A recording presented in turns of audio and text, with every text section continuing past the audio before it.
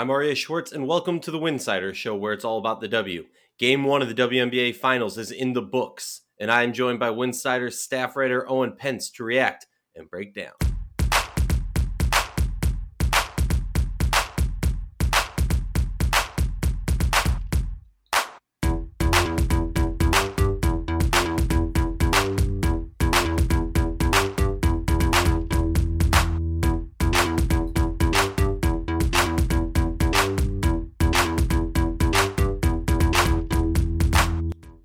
If you like our show, please consider joining our Patreon community. For less than a cup of coffee a month, you can directly show support for the hard work we do covering the W.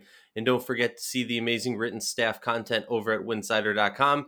And if you subscribe to patreon.com/winsider, you get a lot of exclusive WNBA content, including the Wubble Weekly by our very own Owen Pence.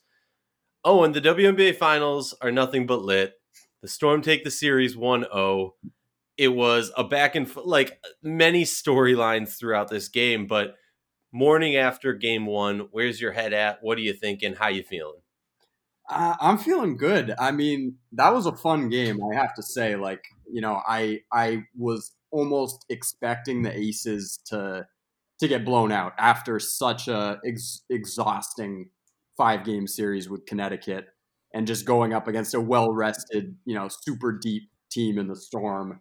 I was not expecting Las Vegas to just come out raining threes. I mean, it was like the last thing. It was just such a hilarious first quarter. Carolyn Swords wrecking havoc on the offensive glass. Kayla McBride couldn't miss. Angel McCoughtry couldn't miss from three. But I think the game settled down. I was glad the Aces kind of brought it back late in the third quarter. But Seattle was just too good. I mean, everyone's talking about Stewie and Sue, and rightfully so. They set records. But Jewell Loyd had a plus minus last night of plus 31 and was just, Jeez. I mean, well, you could take it from there. Like, unreal. I mean, yeah, and that's somebody who I've been talking about a lot. I tweeted out multiple times, not to shamelessly plug my own tweets, but I tweeted out multiple times leading into the series, just from what I've seen late in the season and in the first round against the Lynx. But then also, I mean, throughout the first half, Loyd is going to not get the same recognition that Stewie gets. And honestly, if Stewie has, two more wins that are, half as good as this, I assume she will likely get the MVP nod for the finals. Whether it's fully deserving or not is a question that I think we're going to have to get into on a different podcast. But I completely agree with you. What Jewell Loyd has been able to do, I mean, Stewie kind of went off at two individual parts of this game, but Loyd was the person who, when the Aces were rolling, when the Aces were making big shots and getting putbacks and second chance opportunities, she was the one who was responding and making big defensive plays.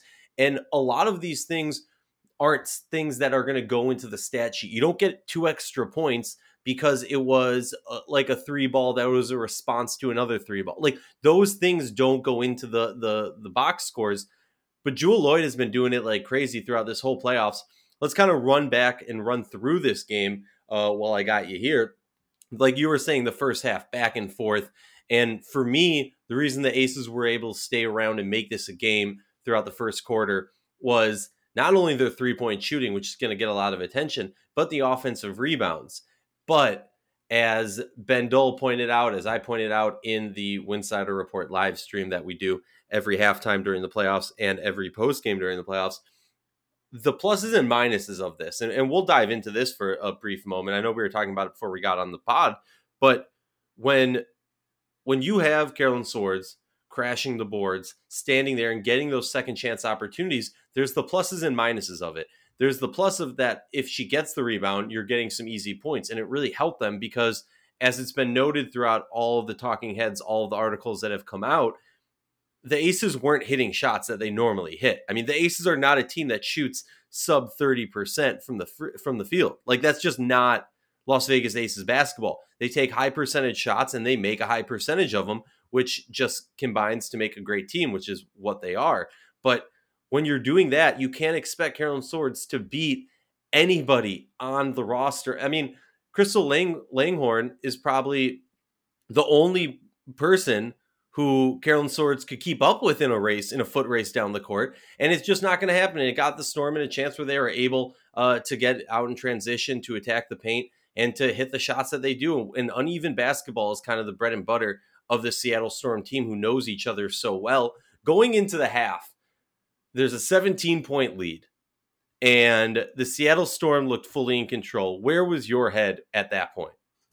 Oh man. I mean, my head, I was wowed. Like 57 points in the first half was super impressive.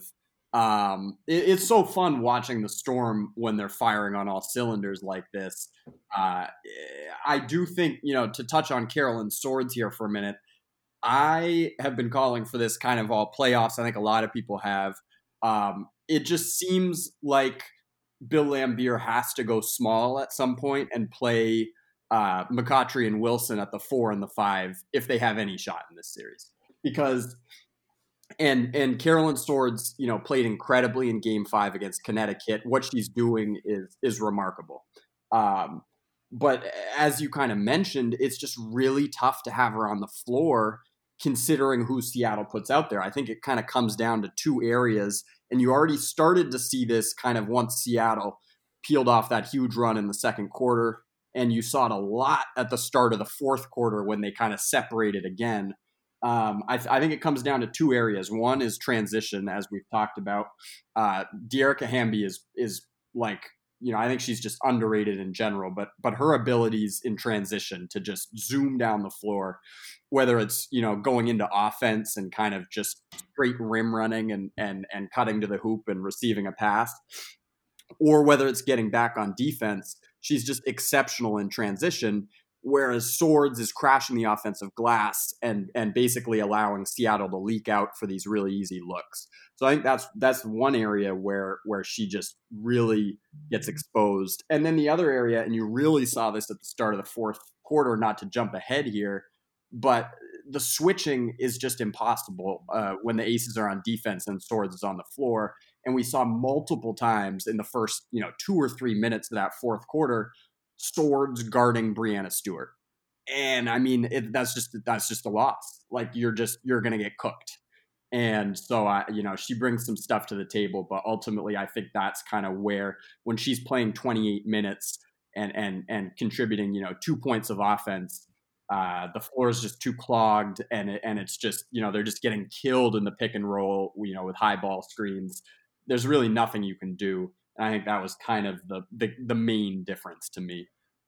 And I think an interesting aspect of this is when we recap this game, a lot of people looking back on it are going to talk about the final score lead, the 18-0 run in the second quarter that really blew this game open and changed a large aspect of it. But we can't forget what happened in the third quarter. At one point, it was a 19-point lead. Las Vegas Aces stormed back into this one, and with, I believe it was 26, 27 seconds left in the third quarter, they tie the game up. Yes, I believe it was Jewell Loyd had a response, which gives the Storm the 2-point lead going into the fourth quarter. But at that point, you got to be thinking to yourself, okay, they struggled mightily in this quarter. Are we going to have a flashback of what we saw? They scored just 12 points in the third quarter. Are we going to have a flashback to Connecticut, who scored just 19 points in the second half of Game 5? Yeah. Obviously, that didn't happen. They went off for 24 points in the fourth quarter, which honestly, it felt like they scored a lot more. But I'm curious for you, what was it that the Aces were doing that allowed them to get back into this one? Now, I don't know if you listened, but in the Winsider Daily Pod, with Ben Dole, when he had Nikki Collin on, she was talking about Angel McCautry and basically said, Angel lives for these playoff moments, but even more so, Angel's going to come out firing at the first and the third, and you need to be prepared for her to do that. And you can't let her get too much into a rhythm, because if she does, then she can do that in other areas also. But know that there's going to be a storm of Angel McCautry at the beginning of the third and the beginning of the first. What did you see from this third quarter that allowed A'ja Wilson to finally get some points, that allowed Angel McCautry to continue to cook? I mean, how was this Aces team able to bring it back to a tie game with 26 seconds left in the third? Yeah, I mean, I think it was a couple factors, and I like that point about Angel quite a bit because it really is so fun. I think it was the third quarter of Game 5 against the Sun when she just was super electric. Oh, super sane. Yeah, yeah. So that was really fun. I think it was a couple things. I mean, it happened in a blink of an eye, and it was a little bit like, oh, whoa, like how is this a 2 point game? Is tied for a second. So it was a little difficult to digest because it happened so quickly. But I think there were a couple factors. One, I think I touched on Jewel Lloyd's plus minus briefly, and I think we have to go back to that and look at who Seattle had on the floor late in that third quarter when Vegas really got hot. Jewel Lloyd was resting for a good portion of that time. And I really just cannot overstate how vital she is on both ends. I mean, her perimeter defense really does not get talked about a lot. I think maybe because of her size, people might not think that she's just like locked down on defense. Um, but her ability to kind of track these shooters and go over ball screens and is really, really impressive. And then obviously, I don't need to tell you, what she brings and just the kind of reliable nature of her offensive game. So I think that was one part of it.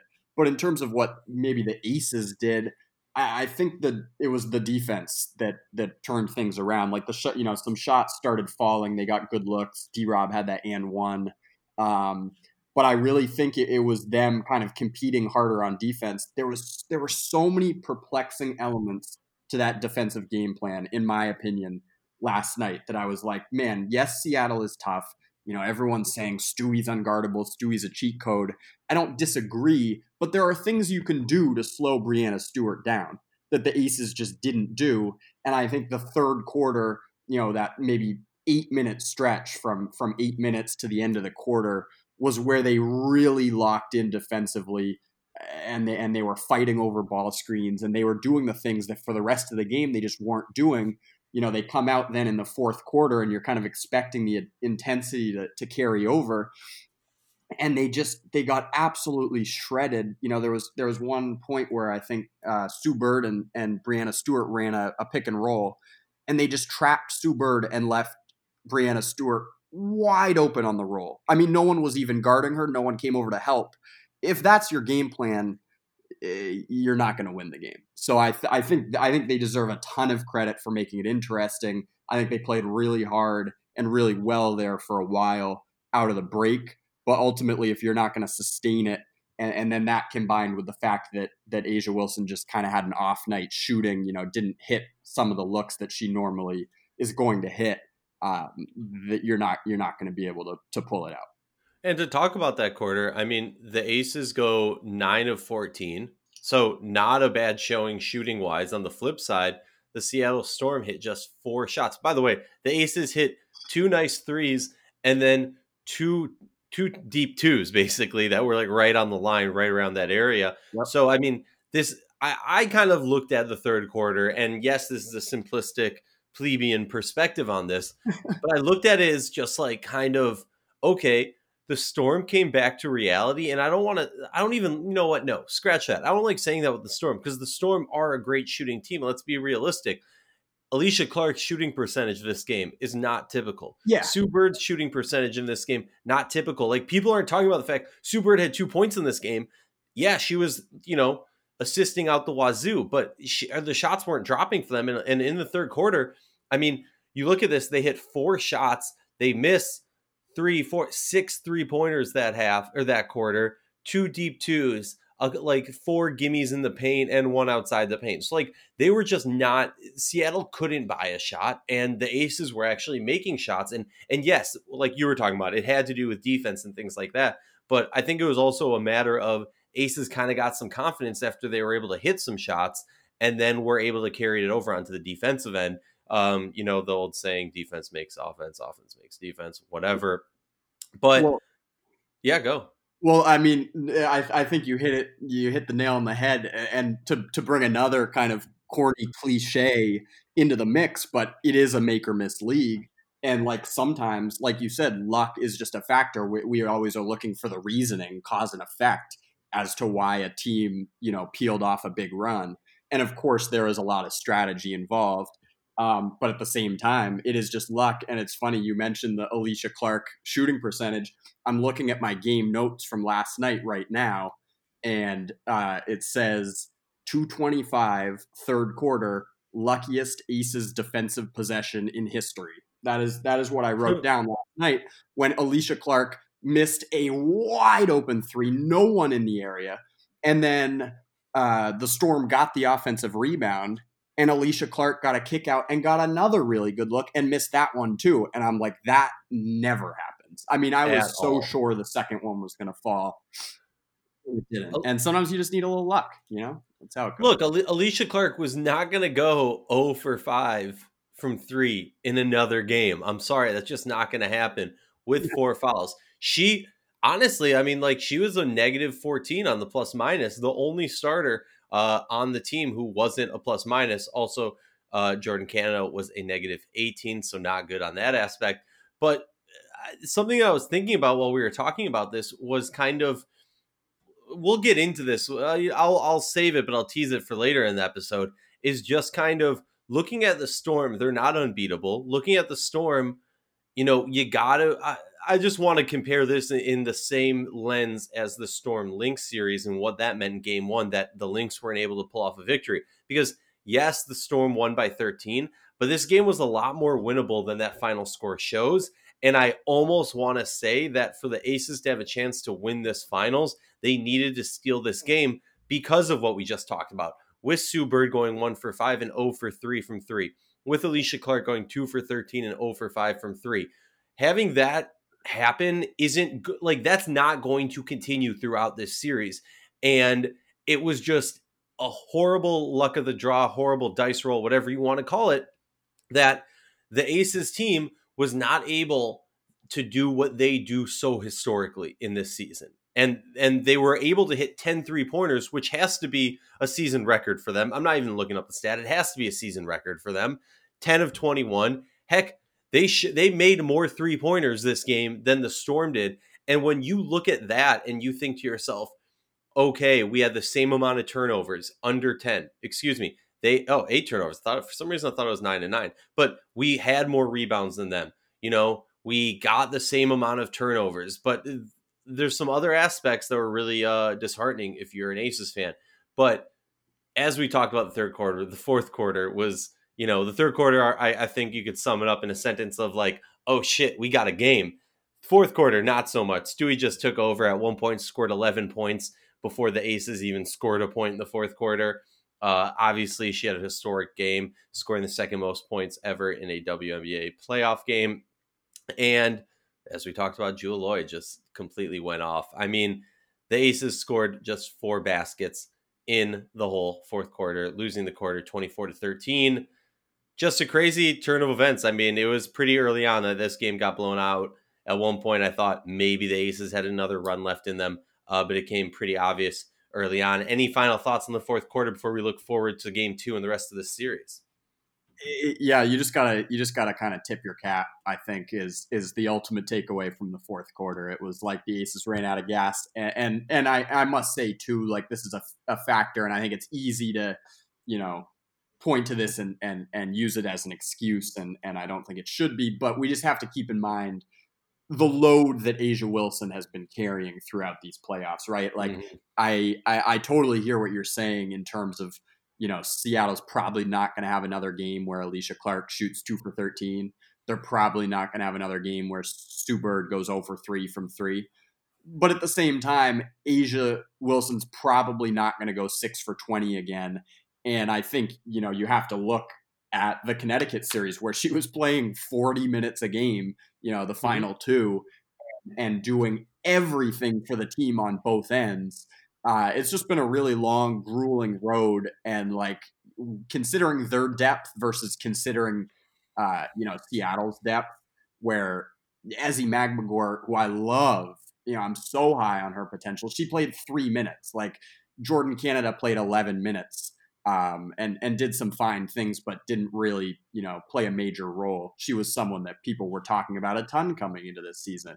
So I think that just the depth of this Seattle team was kind of evident in the fourth quarter, where it's like, yeah, they're going back to their stars, But, Jewel Lloyd only played 31 minutes. Sue Bird played 31 minutes. Clark played 32. Yes, Stewie played 37, but it's like A'ja has had a lot of miles on her over the course of these playoffs. And I think Seattle just kind of looked fresher. It was like Vegas used up everything they had in that third quarter. And I almost expected it to carry over, and they just hit a wall. And so I think that's my take. Well, and I'll add to that, the interesting aspect is that with the way that the semifinals happened, with the Lynx Storm game 1 being postponed and then being played on what would have been game 2. So basically they were a game behind. If you're the Aces, you're just praying during that series that the Lynx can pull off one victory. Yeah. Because then they get that extra rest. But also, heck, even like the Aces were kind of screwed in that regard, because you kind of it's a double-edged sword where you want the Lynx to win so that it will push longer in the current state of appeals. But if in a normal situation, they go to game 5, the Lynx Storm series ends after 3, so there's probably like a week off or close to a week off or half a week that the Storm take off, which, as we saw in that game 1 between the Lynx and the Storm, not to give it so much credit, but there is some rust that you have to shake off after a week. We saw them, the Aces, in game 1. So for me, it's kind of like, if you're the Aces, you got some stuff to complain about. Obviously, you're not going to hang your hat on that and give an excuse or anything like that. But realistically, there was some things that you guys got screwed by. Let's talk about game 2. But before we do, I want to remind everyone to subscribe to Winsider Daily on your favorite podcast app, and also Winsider Network, a collection of WNBA podcasts. And don't forget to see all of our written content over at winsider.com. That's winsider.com. Game 2. Let's talk about from the Storm perspective first, and we'll get to the Aces perspective. How did the Storm win game 2? To me, it's about continuing playing their ball, push the ball in transition, and hit shots. And just for me, it's a pretty simple formula. This team likes to run the ball. They know each other so well. It never seems like what I touched on it earlier in this episode, that this team really thrives in uneven ball. And what I mean by that is, when you have a 4-on-1, a 3-on-2, whatever it is, this Storm team knows each other so well. They're able to not even see where the player is and feed the other player, as opposed to, honestly, I look back at that Aces Sun game 5, where Brianna Jones tried to feed the ball on a breakaway when it was 2-on-1 to Duana Bonner, and Duana Bonner wasn't where she thought she was, and she just threw the ball out of bounds. That would never happen with this Storm team, because they know each other like the back of their hand. They have played together for so long. They have vibed for so well. They have gelled for so well. And like you were talking about, they're just fun to watch. So for me, it's play Storm basketball if they want to win game 2 in this series. What do you think? My key to the game for Seattle in game 2 is that they should do exactly what they did in game 1 and allow Carolyn Swords to get 3 or 4 offensive rebounds in the first quarter. And then Lambier's just going to play her the rest of the game, and bam, it's another victory, 2-0. And I'm joking, but I'm also being serious. You're joking, but you're not, and I completely get it and respect it. Let's talk about the Aces. For me, they have to try and find some mismatches. They got to play. I would like to see, look, your season's on the line here. It's game 2. No one's come back from down 2-0 to go, and I don't actually know if that's the actual stat. I'm pretty sure it was during the semifinals, so let's pretend it is during these. I want to see them play Angel at the 4. I know there's been a lot of talk about that on Twitter sphere. I know there's been a lot of talk about that in the Winsider Slack. But for me, it's what I've seen from this Aces team in the playoffs is they either are unable to do what they've done all season long, get those paint buckets, get to the free throw line to a disproportionate amount to their opponent, and not worry about the 3 ball. Okay.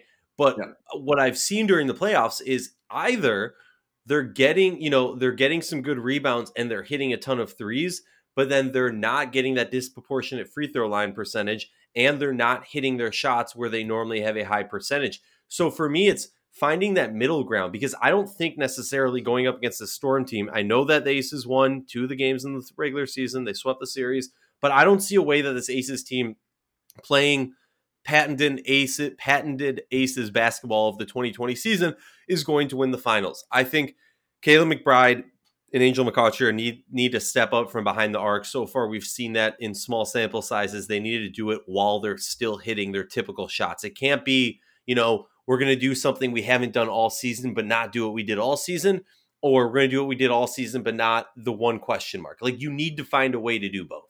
That's just me. No, I completely agree. And not to sound like a broken record here in terms of the Aces going small, but I think a lot of times when we think about a team going small, we kind of think about it within the offensive context of the game, where the floor is clogged and they need to create more space. And I think that is one benefit to Las Vegas going small, but ultimately you're still going to be playing some non-shooters. So I think the key there is just getting the body that is Carolyn Swords out of the lane, because what we saw, last year with Liz Cambage a little bit, and what we've seen a lot this year is that when A'ja Wilson doesn't have room to operate, when everyone's just collapsing into the lane and mucking up the entry passes and mucking up passing lanes, it just becomes nearly impossible for her to get to her spots on the floor without expending so much energy.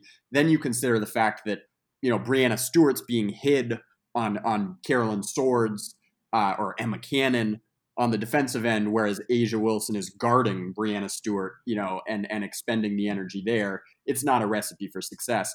But just to kind of bring this point full circle, I think when we talk about going small with Las Vegas, we have to focus on the defensive end, not the offensive end, because I think the key for them in game 2, if they want to stay in this series, I'm focusing on Kayla McBride, Jackie Young, and Danielle Robinson and what they can do on the perimeter to kind of make these looks a little bit tougher and make Seattle work a little bit harder to get the looks that they like to get. Because again, Seattle deserves all the credit for what they did offensively in game 1. It was a tremendous performance, but there were a lot of easy looks. And some of them didn't even fall, as we touched on with Alicia Clark. Like that game could have been even uglier from a final score standpoint. And so I think that if you're playing Kayla McBride, Jackie Young, and Danielle Robinson at the same time, you need to have all of them, just going as hard as possible on defense. And I don't mean, dumb gambles, things of that nature. I mean what all of those players are more than capable of doing, which is just really good one-on-one defense, ball denial, fighting over screens, etc. And I didn't see enough of that in game 1. We saw it in short spurts, but obviously the small lineup, Bill went to it with maybe 7 minutes left in the fourth quarter. It was too late by that point. He rode with it for about 2 minutes. You got to get more time than that, and you got to make Seattle work when they have the ball. And I think that's really what it comes down to for me. No, exactly. When they have the ball, when you make them work, it affects them on the other end of the ball when they're playing defense, because both sides, like, people don't understand that you exhaust them on defense, you exhaust them on offense, you exhaust them on offense, you exhaust them on defense. It's going to be your benefit. Looking forward to the rest of the season. I said this before and I'll say it again. I got the Storm in 4. I think we've seen so far in the 4 games that the Storm have played, they aren't perfect. They can lose. But to beat them, you're going to have to play a near perfect game, play it start to finish. I don't think the Aces have it to win 2 games in this series, so I don't think we're going 5. I think the Aces have it to win 1, because contrary to what I said before, and I still believe it, that this might have been the one game that the Aces, had the box ticked for them to win. That being said, it wasn't like on the Storm side. Like, certain things weren't happening for the Storm that I think could have been beneficial for the Aces to get the victory, but the Aces weren't getting things done playing their typical ball. What we've also seen is, well, obviously ignoring the Aces Storm series, what the Lynx were able to do, because I kind of look more so like the playoffs are different than the regular season. So I look at what the Lynx had success against the Storm in their series and see how the Aces can do that. And I think the 3 ball is a big key of it. It's going to open up the lane. It's going to cause them to be a little bit more true on the perimeter, which in a perfect world would allow you a little bit more space and to get to the free throw line and cutting to the basket with players like D-Rob, Allen, and a variety of others, even K-Mac. But yeah, I mean, I think Aces win 1, but I can't see them winning much more than that, because I like the way that the Storm recalibrate and readjust to what they need to do. Give me your thoughts on the final and the rest of the series. Yeah, I totally agree with you. I think if Dearica Hamby is playing, I have aces in 5 because she Mm. completely changes the complexion of the series. We saw what happened in the regular season, and granted, I could not agree more. Playoff basketball is so drastically different, and I think especially from a coaching standpoint, a game planning standpoint, um, there are just certain things that become highlighted and magnified in the playoffs that you can't really ignore. But I think without Dearica Hamby, it's what I just talked about. Brianna Stewart, when Carolyn Swords is on the floor, can kind of chill, and she not only can she chill, she can rack up 4 blocks by kind of roaming around and not having to be worried that she's going to get burnt by Carolyn Swords, scoring a bucket as she helps elsewhere on the floor. And the Aces obviously can't do that because A'ja Wilson is keeping everything together on both ends. And I think when Dearica Hamby plays, it's a completely different ballgame because she is one of the very few people in this league who is extremely capable guarding Brianna Stewart. And I'm not saying that she can like lock her down necessarily, but like at times she can sort of do what Napheesa Collier did in game 1 against Seattle in the semifinals. And that's so huge. And then it frees up A'ja on the other end to just completely go off and start attacking every time down the floor. You just can't do that when you're tracking Brianna Stewart on the other end. She's too good and she's too capable in the post, obviously knocking down threes as a screener in the pick and roll, pick and pop.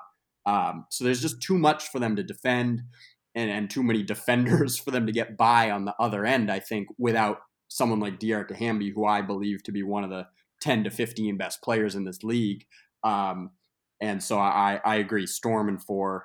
I wouldn't be shocked if it's a sweep at this point. I think we have to like sometimes zoom out and be like, you know what? No one expected the Aces to be here. We all expected Seattle to win the title this year. Some people. Okay.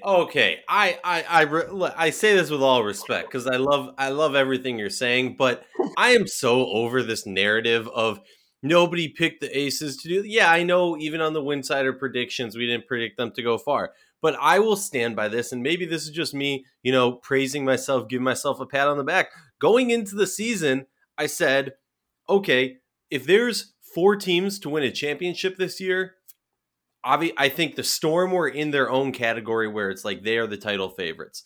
Behind them, I had LA, LV, Aces, and the Sky as team. And I didn't even have the Sky necessarily in that same tier once I learned about Diamond not being healthy, as we knew throughout the whole season.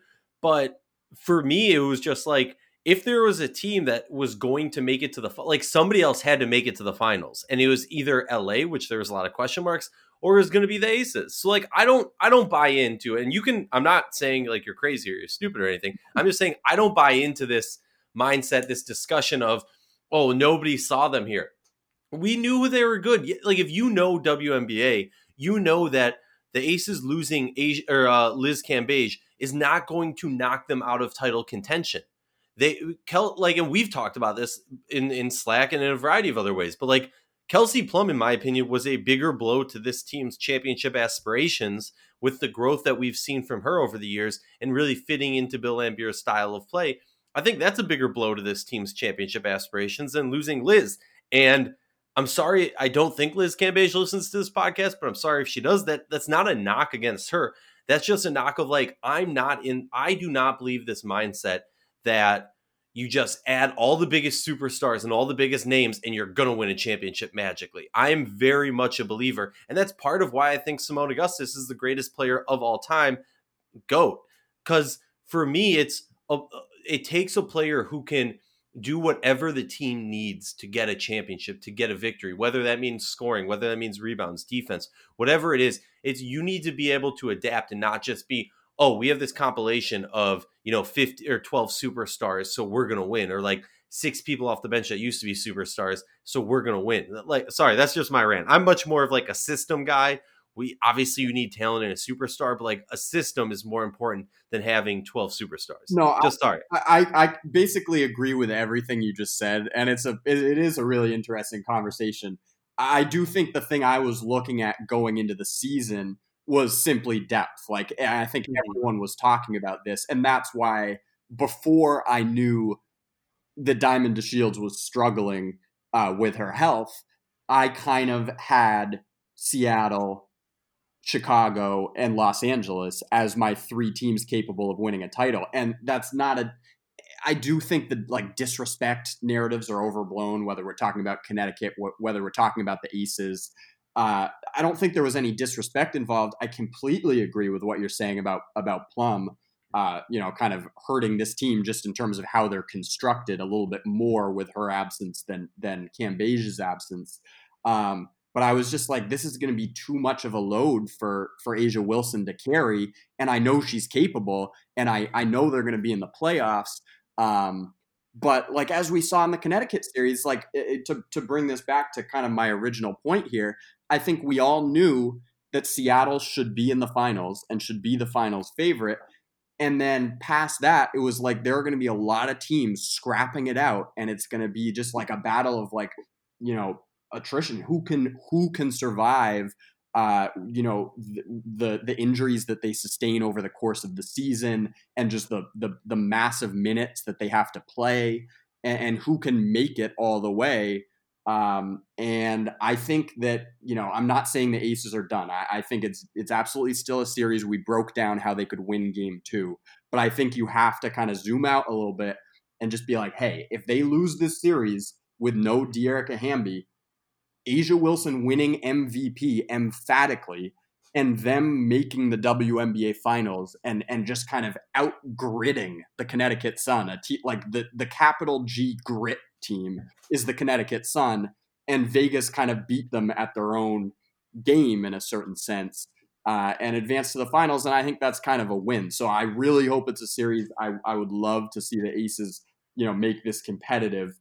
But I don't think that I want to frame it. And I'm not really saying that people are yet, but I just want to kind of get out ahead of this. I don't want people to be framing this as like, oh man, the MVP couldn't go up against the 2018 MVP. It's like, no, let's look at these rosters. Seattle's the overwhelming favorite if Hamby is out. And I think we kind of saw it in game 1, and we'll see how it progresses. But that's just kind of where I'm at with it. Yeah, and you brought up an interesting aspect that I just want to go on one last rant, and then we'll sign off. Sorry, we're going over, folks. But you talked about the disrespect about Connecticut, and for me, like let me start this off by saying I very much so respect Curt Miller, very much so respect the Connecticut Sun and their roster and their makeup, but I want to throw some shade towards this disrespect idea. Now, let me preface it also with saying, if you're the head coach, heck, if I'm the head coach, I'd probably be doing the same thing. If I worked at the Connecticut Sun, I'd probably be doing the same thing.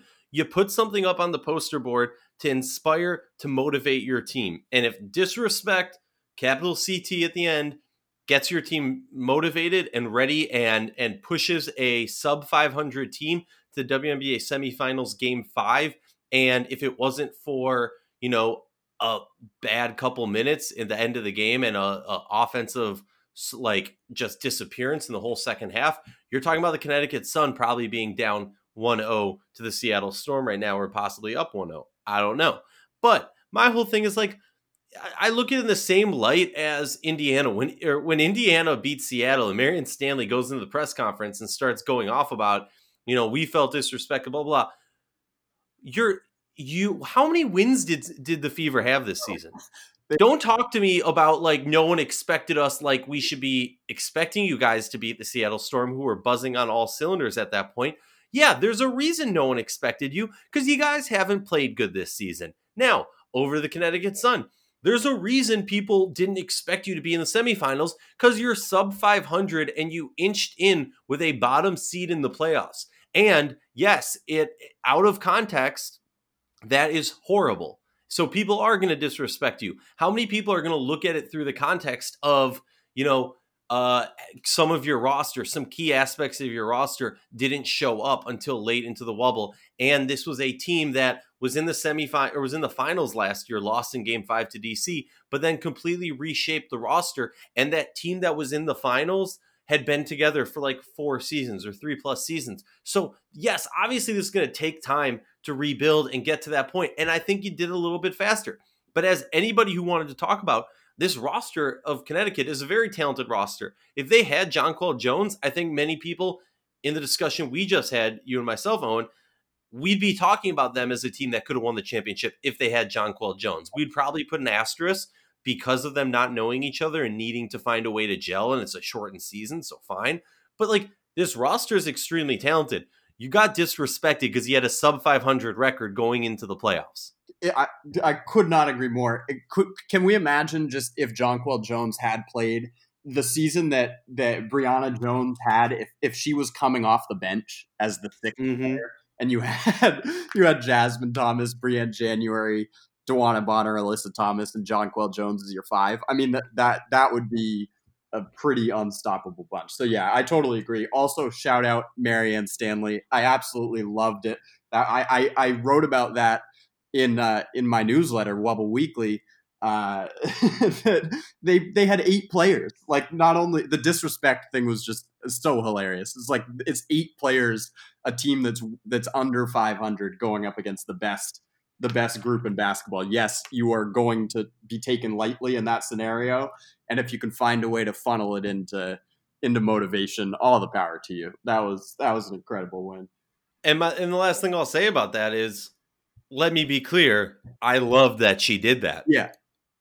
Like, we need more coaches being vocal like that. We need more players showing their personality. We don't need these kid glove coverage. We don't need player like, that's what I love so much about Courtney Williams last year in the finals, or in the whole playoffs, was like that confidence, that exuding confidence. Yes. WNBA players, if any athlete can do it, WNBA players can do it, and we should give them the same respect. But as you said, you plugged Wubble Weekly. That's a great way to end the episode. For less than a cup of coffee a month, you can directly show support for the hard work we do covering the W by subscribing to Winsider on Patreon. That's patreon.com/Winsider. You'll get exclusive podcasts. We're working on a new podcast with questions submitted by subscribers, and you get the Wubble Weekly by our very own Owen Pence. Owen, thank you so much for joining me for the show, and can't wait to see what happens in Game 2. Thank you, man. It was a pleasure.